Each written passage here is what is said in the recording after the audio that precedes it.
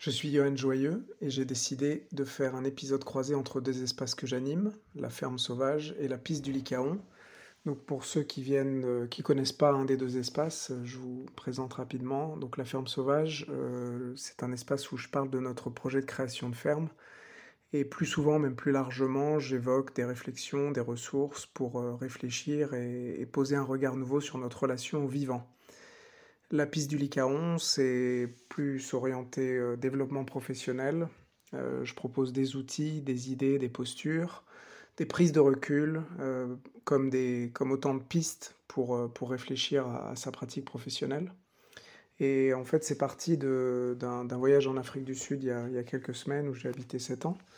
Et j'ai identifié 3 anecdotes où je trouvais intéressant de lier ces anecdotes par rapport à des choses, à l'agriculture, à des choses liées au vivant et y associer des pistes de réflexion et de développement professionnel. Donc aujourd'hui c'est l'épisode 1. Donc on a passé un petit peu de temps on a fait des safaris dans une réserve qui s'appelle Madikwe à la frontière avec le Botswana.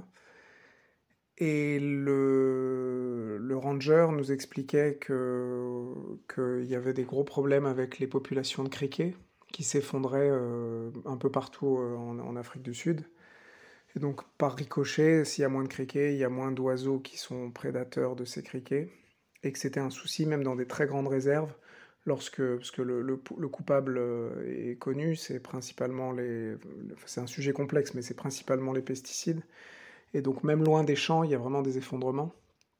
Et je faisais le lien avec l'expérience en France, ou une expérience peut-être que moi j'ai eue il y a 30 ans. Et je me rappelle souvent dans les jardins de marcher dans les criquets. Et quand on marche dans l'herbe, en fait, voir les criquets s'envoler, se déplacer, les grillons. Et je me suis dit, est-ce qu'on est victime d'un biais? Et donc j'ai essayé d'objectiver en me disant peut-être que mon expérience personnelle est pas complètement scientifique.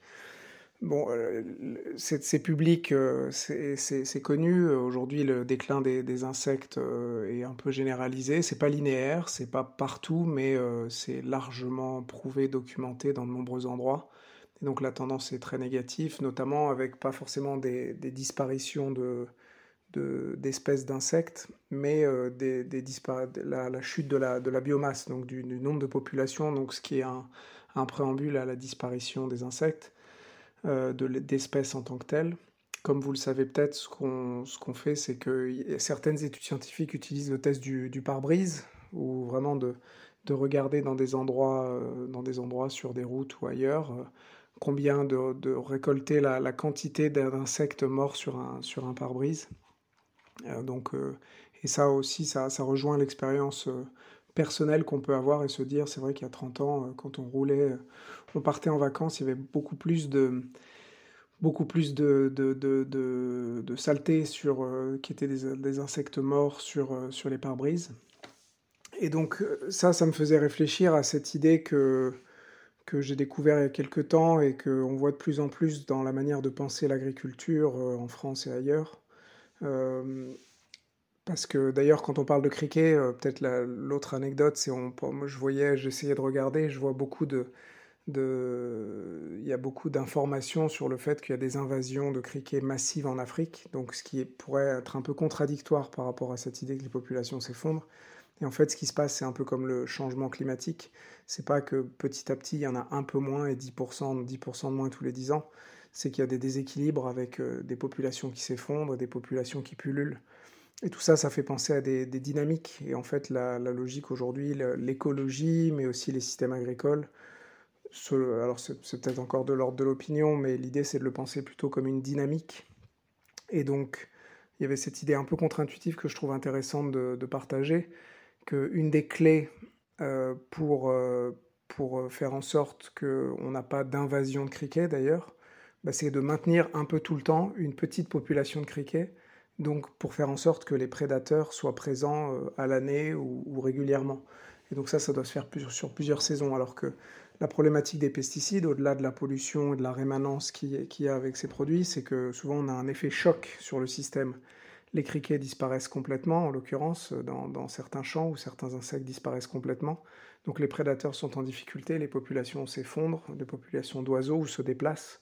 Et donc quand un criquet revient, bah, les prédateurs sont pas là pour en prendre soin et donc du coup on a une explosion de ce qu'on appelle alors des nuisibles, des ravageurs. Et donc, donc ceci étant posé, donc le lien que je voulais faire avec une piste de réflexion, c'est que finalement, dans ce cas-là, et j'en parlais dans un épisode de La Ferme Sauvage il y a quelque temps, il y a 2 épisodes de ça, je crois, c'est que c'est un peu le coupable est assez clair, même si les systèmes, justement, si on le pose dans un cadre où on parle de dynamique, euh, donc c'est pas quelque chose de figé. Donc il y a plusieurs facteurs qui viennent alimenter un système. Un des facteurs clés, c'est l'utilisation de pesticides qui crée réellement un sacré bazar dans les écosystèmes. Donc une solution rapide pour se mettre dans la bonne direction, ce que j'évoquais et je le détaillais un peu plus, c'est de manger bio et d'encourager le bio et d'arrêter les pesticides. Après, ça règle pas, il y a d'autres problèmes auxquels il faut s'attaquer. Mais c'était un peu cette clé-là et moi j'avais fait un peu je me rendais compte que avec le doute que l'on sème un peu parfois ou que les industriels ou certaines personnes qui ont des intérêts sur ces sujets peuvent créer du doute. Et donc c'était un peu de reclarifier ça. Et je pense que donc, côté piste du Lycaon, la piste du jour, c'est un peu de faire la même chose. C'est que pour embrasser le complexe, donc embrasser le fait que nous sommes des personnes complexes au sein de systèmes avec de multiples variables dans notre travail où on maîtrise pas tout et c'est parfois pas facile de savoir ce qui se passe, pourquoi on n'est pas performant, pourquoi on n'est pas heureux.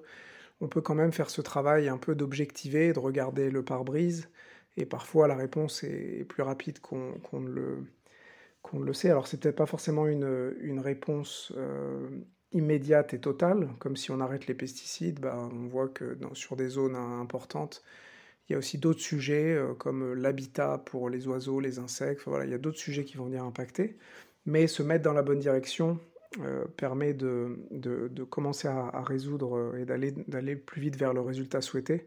Et donc, à défaut de trouver la solution si par rapport à un problème professionnel, il faut rapidement éviter de passer du temps à réfléchir, à trouver exactement quel est le problème, et plutôt résoudre le problème l'arbre qui cache la forêt réellement, ou enfin ce serait pas la bonne métaphore, mais en tout cas de résoudre l'éléphant, l'éléphant au milieu de la pièce, peut-être plutôt ça la bonne métaphore, et de commencer à s'attaquer à ce sujet-là pour ensuite se mettre dans la bonne direction et une fois cette dynamique lancée, et ça on le voit au niveau biodiversité, bah, il y a des choses qui se mettent en place et il y a des dynamiques positives avec des populations qui se réinstallent, des équilibres qui se déplacent et on peut continuer de se mettre en mouvement et d'ajuster.